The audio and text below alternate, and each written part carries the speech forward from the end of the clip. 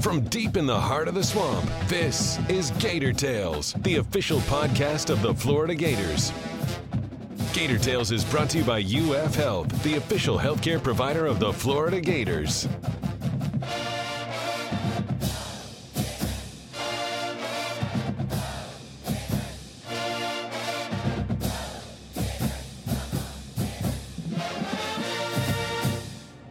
Welcome to Gator Tales. I'm your host, Adam Schick. After a challenging stretch that saw them drop consecutive games in heartbreaking fashion, the men's basketball squad chomped back this week with wins against Georgia and Texas A&M to get to 500 in conference play. On this week's show, we'll put a highlight on hoops, football, gymnastics, and more with FloridaGators.com senior writers Chris Harry and Scott Carter. Then, Mike White's newest assistant coach, Al Pinkin, shares his circuitous path to Gainesville and how he balances having a large family with the rigors of college coaching. But first, one of the joys of following a young team is the opportunity to see them learn from their mistakes and grow right before your eyes. That's certainly been the case with this impactful freshman class, but as Chris told us to open our roundtable, it's largely been made possible by career-defining performances from a senior. Well, more than anything you saw, and you've seen it probably in the last maybe even 2 weeks, or at least the elements of it that have really picked up the last 2 weeks, is the most aggressive version of Kayvon Allen since he got here on campus. I don't even think you can argue the point right now. He's averaging now almost 18 points a game in Southeastern Conference play. He stepped up and took it upon himself to take some very important shots in the Georgia game Saturday when the Florida had blown what was a 10-point lead at the half. Georgia had come out red hot and had hit a bunch of threes and had taken the lead. Florida had fought back. Kayvon hit some really, really big shots. And in a team huddle toward the end of the half, when Florida's trying to stave off this Georgia rally on the road, Mike White designed a play for him. He goes, Kayvon, because a couple nights earlier at Mississippi State, he had a couple isolation situations where he got rid of the ball. And he heard about that for a few days. He said, we give you the ball here. Are you going to take a shot? And Kayvon gave him like a blank stare. He goes, what play do you want, Kayvon? Are you going to shoot the ball? And he suggested a play. He goes, we ran that the other night. He goes, okay, run this. And damn if they didn't run that. And he bombed a three in from the corner. They ran the same play for him the next time down on the other side where he went to the other wing, did a head fake and drove the lane and made a nice little left-handed floater. Well, I don't know what happened, but I mean, that was a 13-point game. He didn't shoot great in that game, but he had a little bounce to him after the game where he was happy. And it must have carried over into this A&M game because nothing went right for Florida in the first half, Adam. Their defense was an atrocity. Florida's defense came in, I believe, ranked 7th nationally in efficiency. They faced an A&M, which was, I think, 340th in three-point efficiency. Wow. A&M was 7-11 in the first half.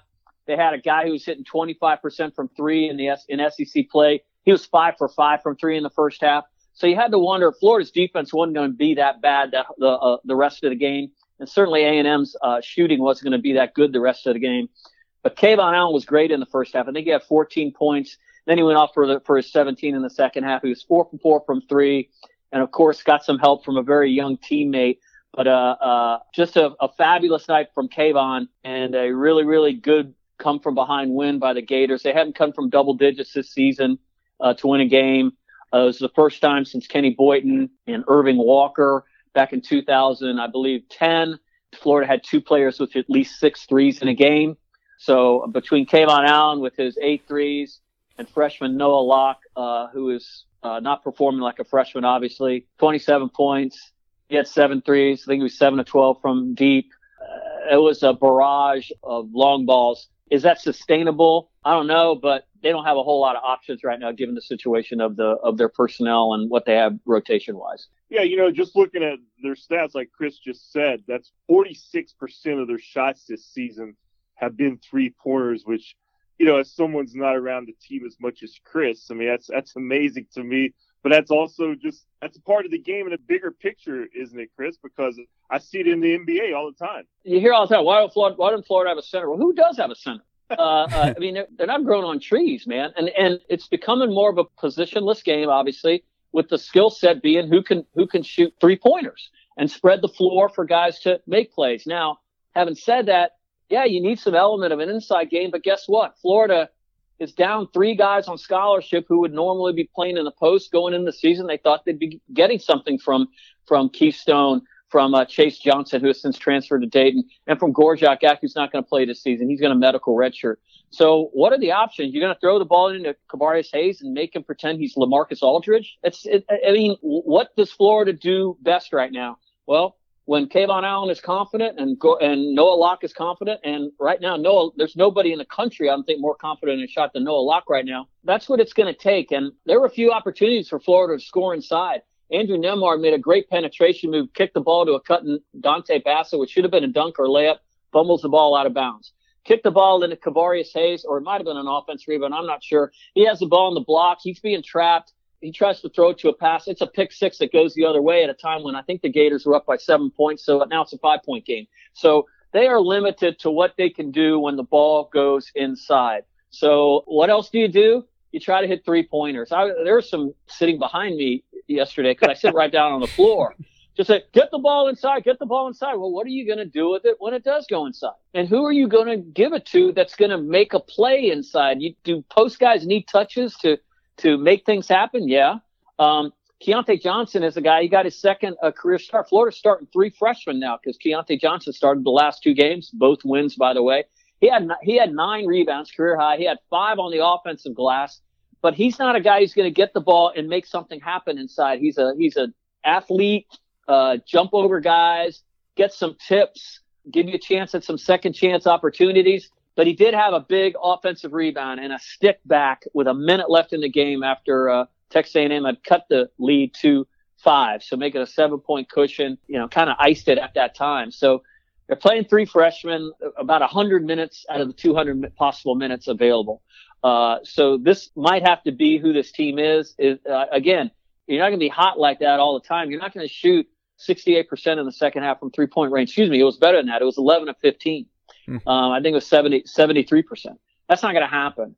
But as long as you have Kayvon Allen confident, and as long as you have Noah Locke confident, and Andrew Nembhard had a career high 12 assists in the game, they're doing what they're being asked to do right now. And I think they're doing about what they can do right now, given the situation with Jalen Hudson being a shadow of the player he was last year, given the dearth of post guys, and losing Keystone to a season-ending injury just a couple days ago. Yeah, and in terms of Noah Locke, who you talked about the way he's playing right now, what makes him special? I mean, where does that come from, that confidence? Because he's got a maturity about him that's pretty clear. We talked to him a few weeks ago, and you could tell that he's got a little bit of a different mindset than a lot of freshmen. Is this more than they expected to get from Noah Locke at this stage? It's funny, because one of the quotes he gave to me when it was early in the season, there were some frustrating things going on with the team, and he was saying, we're not doing what the coach is telling us to do. He goes, and it's not hard to do that. That's not something a freshman would normally say. But guess what? His dad is a basketball coach. His mom is a basketball coach. His brother played college basketball. His sister, I think, is the all-time leading scorer at their high school. His brother, he broke his brother's record for points at their high school. This is a guy who scored well. Both of them scored well over 2,000 points in their high school career. So Noah Locke knows how to play basketball. He knows what it takes to be successful. He knows the discipline and the work ethic needed to be a great player. But I'll be the first to say that performance he put on against A&M was not something I was expecting to see. The guy, his career high going in that game was 18 points, but to roll out 27 in a game like that, and the big shots he took, at one point he hit 3 straight threes for the Gators when they were down, and that really started their comeback. The confidence with which he pulls up, the way he seeks space in transition and goes to the exact place he needs to be, the exact place the coaches tell guys to go when the floor is scrambling in a transition opportunity. Not every guy does that, and that's why guys don't play. But now let's flip it back to the other side. One of the most effective defenses Florida has rolled out all season has been their 1-2-2 press, which he's at the top of the thing. And so he's setting the tone with it being the pest at the top of the thing. Now, once they roll into and get past the hash mark, it goes into a man-to-man, but he's the one who sets the tone of that possession by being at the top of that thing. Normally, you like to have maybe a long kind of wing at the top of that thing, but they like Noah Locke out there. And maybe it's because he's willing to sprint to spots in transition and find places where he can set his feet and take that shot. But it's a quick trigger that he has. It's obviously something he's made a short career out of, whether we're talking high school and, whatever it is, 17 games into his college season. But I'm looking at his conference stats here, 15.3 points a game. He's shooting 42% from the floor and 40% from three. He leads the team. He leads the team overall in 3-point makes this season. Kayvon Allen, by the way, is now at 54% from 3-point line in conference play. That'll win you some games. But these two guys together, 58 points in that game. From now on, scouting reports are going to put big X's on these guys. How are they going to respond to having guys up in their jerseys? They're going to play a lot better teams coming down the pike here, some ranked opponents. Going on the road this Saturday in the Big 12 SEC Challenge to play a TCU team that started the season ranked, got up to number 18. They got to play, obviously, Kentucky twice, got to play LSU twice. They got to play Alabama. They got to play Auburn on the road. So some chances for some big wins down the line that they're going to have to make if they want to reach their goal of reaching the NCAA tournament for a third time in a row. Just knowing now that you could fall down by 13, there's a threat to come back because we know this team can shoot the ball. If it can maintain its confidence, then perhaps this could be a dangerous team to face down the line. But it's not going to change with regards to being a one-dimensional team. They're going to have to rely on that three-point shot to be successful. And just to put a wrap on our basketball discussion, you mentioned the three freshmen on the floor. How rare is that if we look at it historically? Yeah, I wrote a story about it going in the game when Florida started Keontae Johnson at Georgia. It was the first time in 20 years that three freshmen had started for the Gators. Wow. You go back to 1999, Billy Donovan's third team, his first NCAA tournament team. They started 4 freshmen in the first game of the season that year. Mike Miller, Teddy Dupay, Udonis Haslem, and Ladarius Halton. They maintained that rotation for the first 3 games. Mike Miller got hurt. They were 11-1 and went to Kentucky and just got destroyed by 35. And at the time, we're averaging 20.6 turnovers a game. Billy Don says, I've had enough. Don't want to watch this anymore. I'm going to mix my freshmen around. He brought in Kenyon Weeks, played more Greg Stoll, more Eddie Shannon. He had options on that team as far as inside out. So to have 3 obviously is rare. Not if you're Kentucky, Duke, or Kansas, North Carolina, because we're not talking about 3 McDonald's All-Americans. Florida had a nice recruiting class this season and is certainly reaping some benefits from that. But I have to say, though, and Mike White, I'm just echoing what Mike White has said, Noah Locke and Andrew Nembhard, from the time they've been here, have been 2 of the most mature players on the team in terms of doing what they're supposed to do, both during practice, off the floor, and during games. Keontae Johnson, been on him all the time about playing harder. He takes possessions off. He'll give him some, looks at him sideways sometimes when they go after him a little bit. Well, they gave him a chance and he's responded to that. Scott and I were talking after the game the other night, and Scott thinks Noah Locke may be the best freshman since Bradley Beal for this team, and I don't think there's any doubt about that right now. He's certainly performing like that. Kayvon Allen obviously was an all-freshman player or what have you, but this guy is a special player who's just beginning to tap into his potential for what he can bring to this program. Yeah, the comparison to Bradley Beal is high praise for sure. And if we can pivot off that, there's a lot of high praise coming in for the latest member of the Gator football coaching staff. And this was not a spot, Scott, that Dan Mullen expected to fill. But last week, since the last time we spoke, as a matter of fact, all this happened, Charlton Warren shockingly leaves to take the same position as DB's coach at Georgia.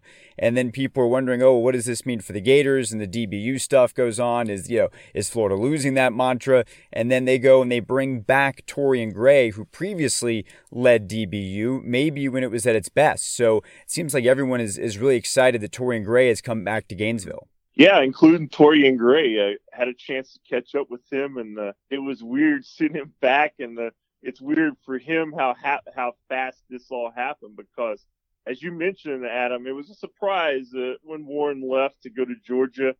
Georgia hyped it up over the weekend on a big recruiting weekend. And, of course, Gator fans instantly wondered what that meant for Florida. Well, it meant Torian Gray is back. And he said basically a couple of the guys he recruited here, Marco Wilson and C.J. Henderson, texted him after the news broke about Carlton Warren.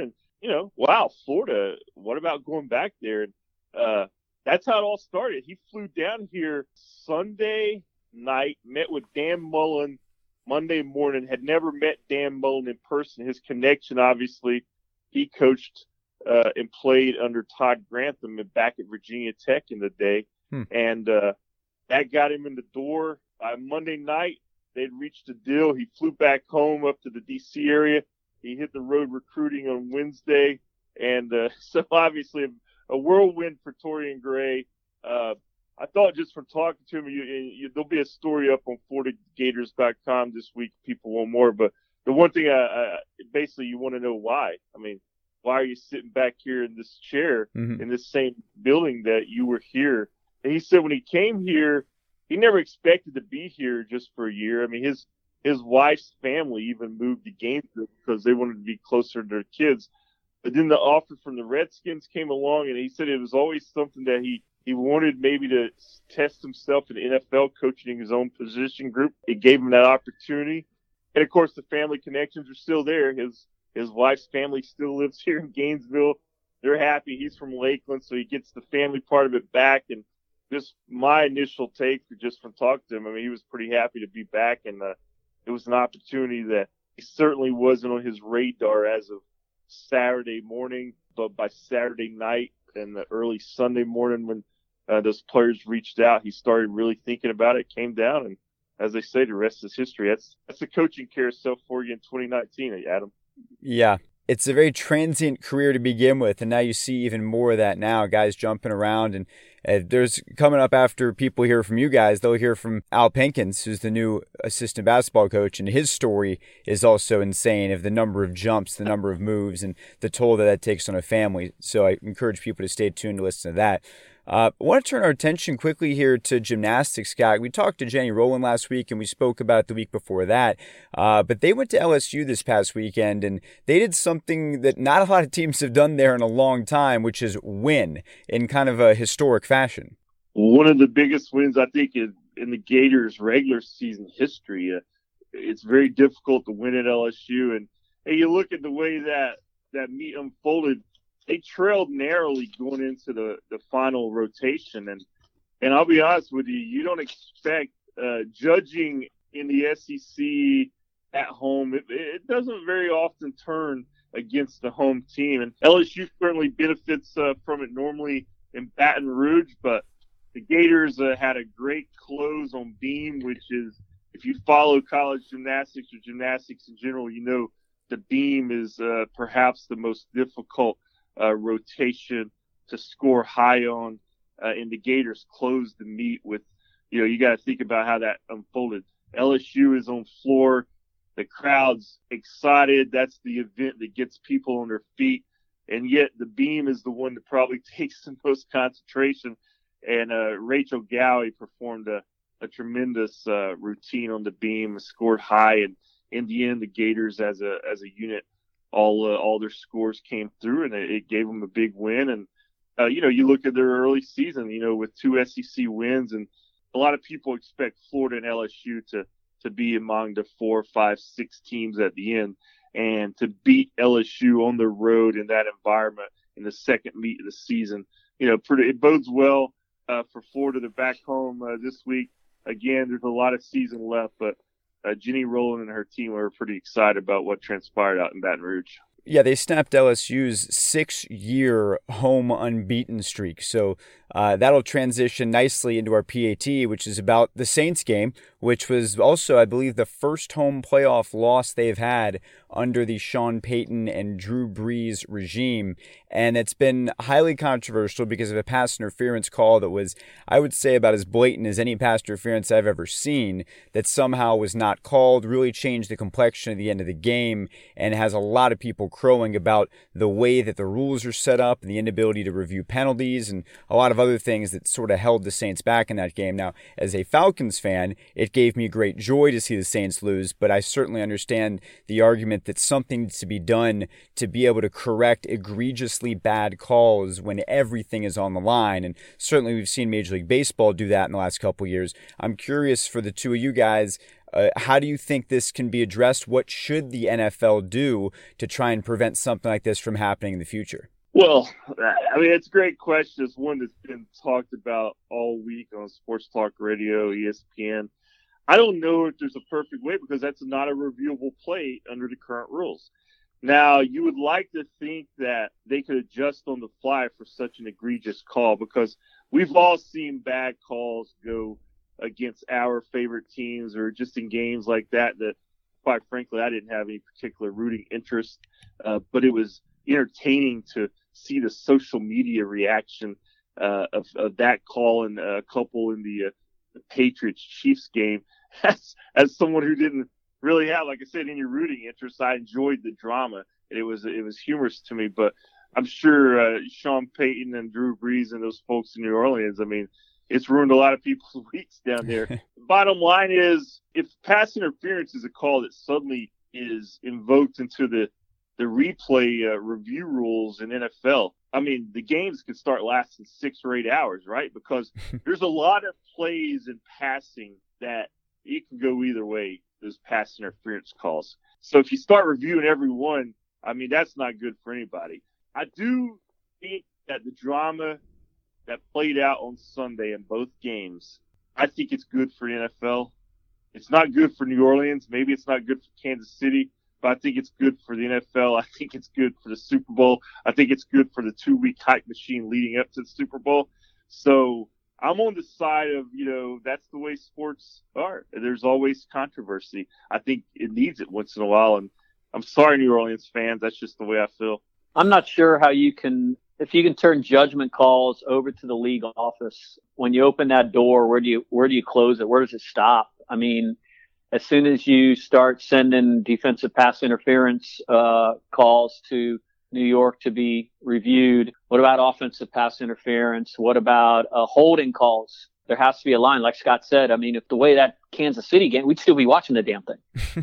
There were so many bad calls in that one, or no calls, or what have you. This has been talked about a long time. I remember when I covered the Bucs back in the 80s.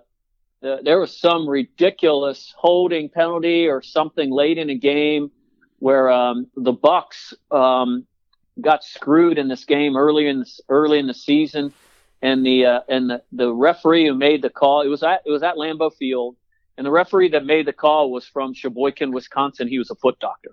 How about making these guys like full-time referees, full-time officials? A lot of them have their 2 jobs. Some of them are lawyers. Have other jobs, and maybe that's the way to go, where that's all they do. And maybe you can work some kind of, or find a happy medium or something when you go to when you bring the league office in for a controversial call or whatever. But I don't think you can go to pass interference or any more than you could go to some other things that would, the so-called judgment calls, and leave that to the sidelines. I'm sure there'll be a groundswell for that. And I know how league meetings go. I've been to a bunch of them. They will meet and they will talk ad nauseum about it. I just don't think ultimately they're going to pull the trigger on something like that. Just like I don't think they're going to ultimately pull the trigger on full-time officials, because that's something that coaches have been calling for a long, long time. If you went back in history and replay existed, what call sticks out in your all's mind that would be history would be different if replay had been in place today? I can think easily that the 2002 national championship, Ohio State and Miami, when it was the phantom pass interference call. This is the opposite. When there was pass interference called where there really wasn't any, if that's reviewed, then you probably have a different national champion, because that was the final play. So yeah. I think there's tons of examples of where it would be the difference maker. There are tons. One that came to mind for me was the Florida game at Tennessee, and what year was that? Was it Jabbar Gaffney catch? Mm-hmm. 2000. Jesse Palmer pass, yep. Which, obviously helped the Gators. So New Orleans fans, again, sorry, but, that's Tennessee fans right there with you. Still from, 20 years ago almost. Yeah. I think the best thing to do, and this is probably what's going to happen, is you can make a judgment penalty call one of your challenges that you can use. If it's that egregious, you can't start challenging every play because you still have the limited number of challenges. But if you see something and everyone in the stadium can clearly see it in a replay, and the fact is that a guy just missed it because there's so much going on and there's so many different things they're having to watch for, there's no reason why that shouldn't be able to be looked at and corrected in the same way that a fumble that isn't seen correctly can be fixed. I don't see why you wouldn't do that. You're not going to go ahead and give him 8 challenges. You're not going to lengthen the game that much. You just change the scope of what a reviewable play is, and it's also not a whistle play where it was blown dead and you can't say it would continue. It's pretty black or white. If there's a penalty, the play continues. You look at it afterwards, it's either there or it's not.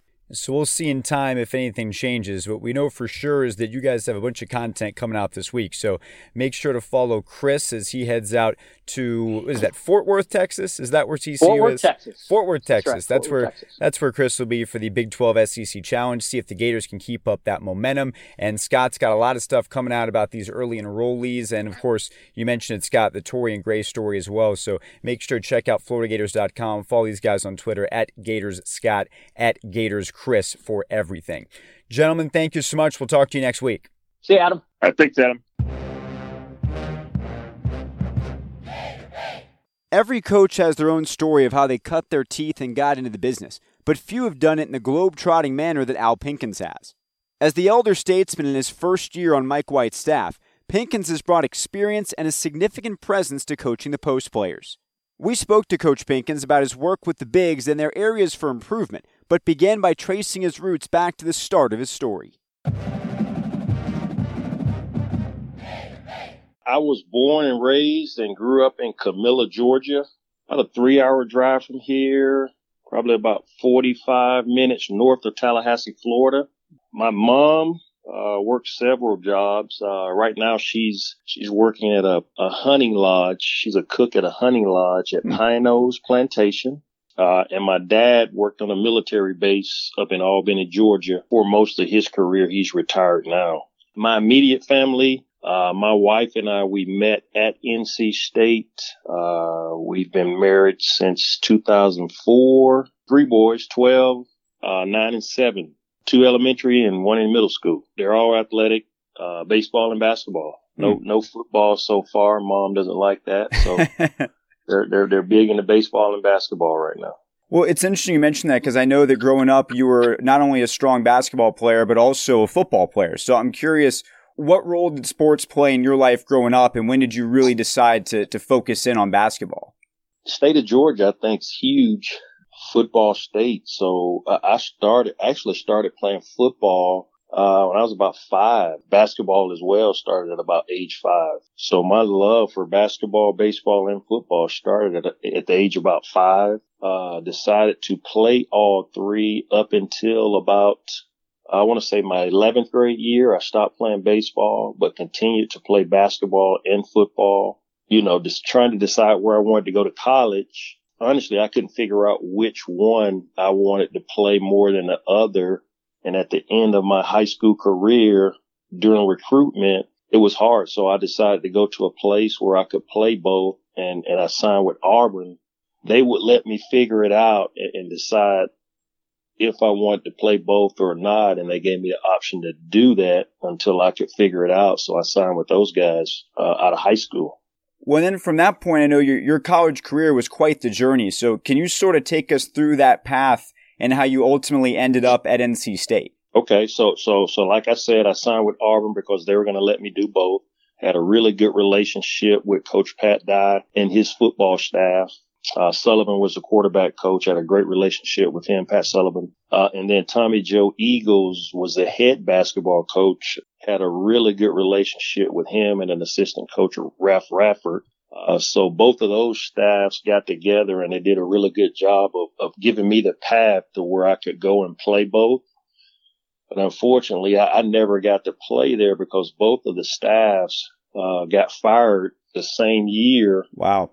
before I ever got a chance to play there. So I think quite a few other guys sat around for about 2 or 3 weeks without coaches, without basketball coaches. Obviously me trying to play football, didn't have a football coach as well. So I decided to transfer, and it was so late. This was, I want to say it was close to October, because Auburn then was on the quarter system and school hadn't started yet. So it was late September, I think, early October. So I decided to transfer to Chipola Junior College and got a chance to sit that spring and play. And when I left Chipola, I signed with NC State. You know, my recruitment was really good. I had quite a few options: Mississippi State, West Virginia, Florida State. And I took a visit to NC State, Mississippi State, and actually Utah State, because my coach that coached me, Kermit Davis, got the assistant job at Utah State. And I went out there on a visit with him as well and ended up signing at NC State. I had a guy that I played high school ball with and AAU ball with there. So it was Comfort, big time basketball school. They were in need of some help. They had been down for a couple of years. So I signed with those guys and had a decent career there. And after that, you know, ended up going overseas, not quite good enough to play in the NBA, ended up going overseas and having a pretty good career over in China, Spain, and a little small country. Some people pronounce it Qatar or Qatar. Mm-hmm.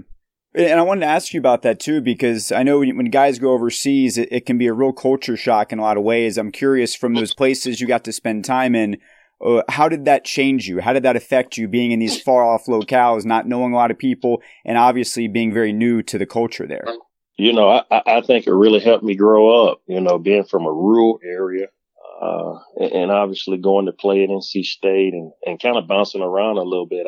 I went overseas not knowing, which most guys don't know, how hard it is to communicate, to deal with your money, to deal with the social life, to be coached by guys that don't speak really good English. I think it helped me grow up as a young man. I was the only American. You could have 2 foreigners on the team that I played on, but you could only have 1 American. So it was me and a guy from Sudan who, thank God, he spoke English. So it was really 2 English speaking guys on my team. The rest of the guys spoke Spanish, no English. But I had a really good translator at the time. My agent was my translator.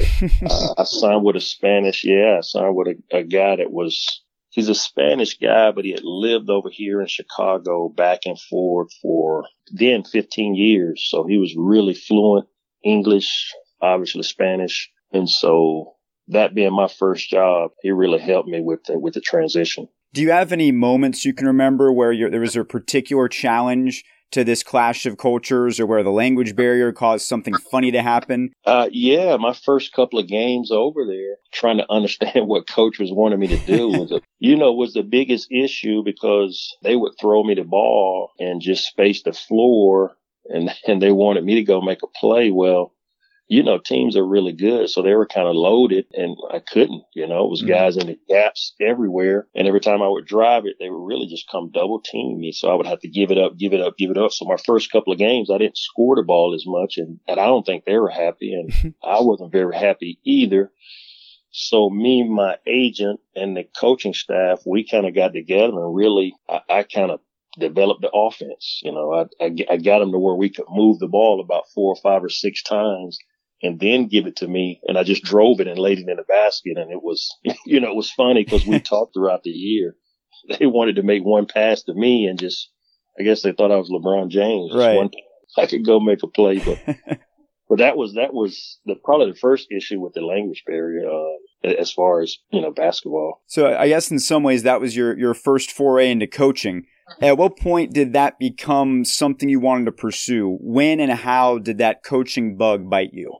I knew after the ball stopped bouncing, I wanted to coach. I didn't know how long I would play. I had a couple of knee injuries throughout the course of college. You know, I got healthy and bounced back, but I knew, like some other guys or some other players, they think they can play forever. I knew it would end at some point.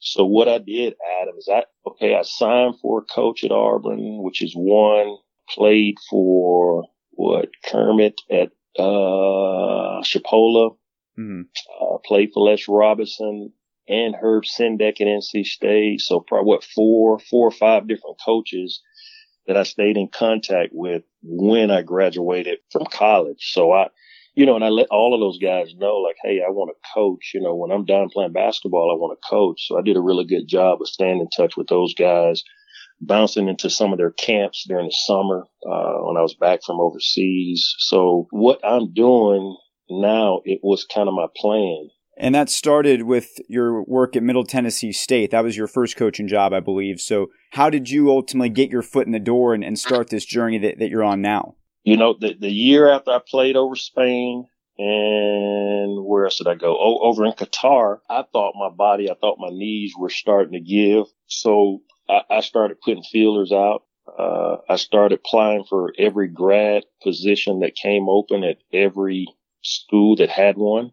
And luckily, I played for Kermit Davis, and he was the head coach at Middle Tennessee. In his second year, he had a grad assistant get a full-time job at the University of Denver, and he called me and gave me about, 2 or 3 days to take the job and jump on the road. So we had a long conversation. He knew I wanted to coach. I called my agent, told him I was not going to go back to China, that I was going to, pursue coaching. And in about a 3-day span, I packed my car up and drove to Murfreesboro, Tennessee in about 2 or 3 days. With about 2 or 3 days notice, that's how my coaching career started. Because I knew I had been trying for like 2 years, applying for every, I'm serious, like every grad position that I could find on the internet. I would apply for it and have those guys call the coaches as my reference. And they were so hard. It was so hard to get when I knew I had to take it. Even though it was only like 2-3 days notice. So I packed my car up, whatever I could put in it, and really I didn't even have a place to stay. So I drove to Murfreesboro, slept in the locker room for a couple of days. Wow. Found an apartment after about 4 or 5 days and got started. And you were at Middle Tennessee for a while. So you had 8 years. I'm assuming you were able to develop a real philosophy at that point and figure out what kind of coach you wanted to be. What did you ultimately land on as far as that philosophy, and who were some of the people you feel like shaped that the most? I think Kermit Davis is I shouldn't say probably, I think he's the most underrated coach, I think, in college basketball for what he's done at Middle Tennessee and what he's doing at Ole Miss. So me starting my career for him, I played for him and working for him for 8 years. So that was my base, Mm-hmm. He let me coach the bigs and the perimeter. I got to scout at an early young age, really detailed guy. So I just think me working for him for 8 years, it gave me a really, really good foundation. And I honestly think that's why I've been able to move around and work for some other really good guys, because Kermit's reputation as a coach is well known throughout the coaching fraternity. And what I learned from him, I continued to take on to other different places. And I was fortunate enough to work for a guy like Kermit to be able to get my base and my foundation to where you get really good in all the areas. It's not one thing you do as an assistant coach. It's the recruiting. It's the scouting of opponents. It's the on the floor development. It's the relationship with the players, relationship with the community. And I think Kermit checked all those boxes, as a young coach. And me working for him, I took it all with me throughout my stops. Well, I know those stops continued on to a little tour of the SEC, Ole Miss, Tennessee, LSU, and then most recently Texas Tech, which is where you were before you came to Florida. So I'm kind of curious how that all came together. What type of relationship did you have with Mike White? And what do you remember about getting that first call from him about getting into the spot that you are now? Mike and I were together on the staff at Ole Miss. I want to say not very long, maybe a week or maybe two. And Mike got the head coaching job at Louisiana Tech. But I had known Mike for years because when I was at Middle Tennessee, I recruited the state of Mississippi while he was at Ole Miss, working for Andy Kennedy. So Mike and I, we sat in a lot of gyms. We recruited some of the same guys. I can remember calling Mike or texting Mike and other guys on the Ole Miss staff, just trying to ask them which guys they were serious about, because, we were recruiting some of the same guys. And if, they wouldn't go on them, turn the recruiting up at Middle Tennessee. It's just kind of how recruiting works. You're at that lower level. You call a lot of the Power 5 guys to kind of see who they're really trying to get and who they may not. And, you're trying to get those guys because they're close, with recruiting. So always had a great relationship with him throughout recruiting, scouting as well. We actually scrimmaged Ole Miss when I was at Middle Tennessee, and Mike was the assistant there. So great relationship. I've always respected him as an assistant coach and as a head coach. So proud for him when he got the Louisiana Tech job. I was disappointed we didn't get a chance to work together longer because I was looking forward to it. But like I told him, I was proud of him when he got the job. And part of that, brought me here because he's done such a good job here as well as Louisiana Tech in developing culture and getting these guys to understand what it takes to win and what this place is all about here at the University of Florida. People don't think about the personal part of this. I know that's a really big part for you and your family because you've got a big family. What goes through that process for you with your wife and your kids about, hey, I think it's time for us to make this move, and here's why we need to do it? Every time I've had a chance to change jobs or that I've been offered jobs, first thing I do is I sit everybody down, and it's kind of like recruiting. You go through the positives, you go through the negatives, right? And, with kids, and as they get older, they become more opinionated. My 12-year-old is, when we left LSU to go to Texas Tech, he said, man, where's Texas Tech? Why would we go to Texas Tech? So normally when we sit down, I have details on either why I'm going to take the job or why I want to take the jobs that I can explain to the kids and my wife. And it's clear to whether or not I need to take the job or not take the job. So that's how I've gone about it here the last couple of moves. Couple final things for you. I know that one of the things you came in and did immediately was start working with the big guys. Where have you seen the most growth, and in what areas do you feel like they have the most work to do?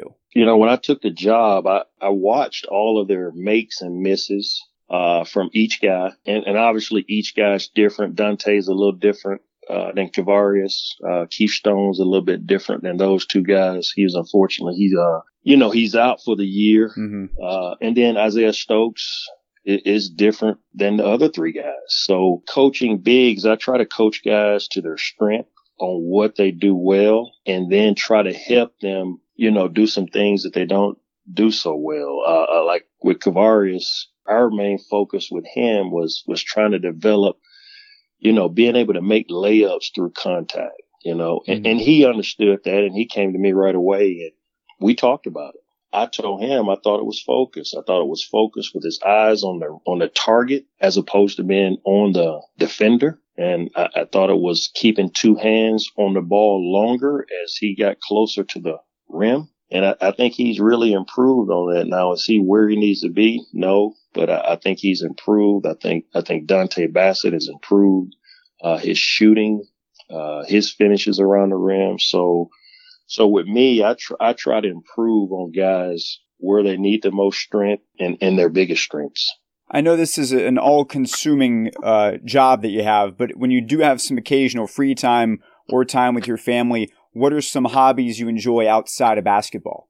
All of my kids are active. They're all playing basketball right now.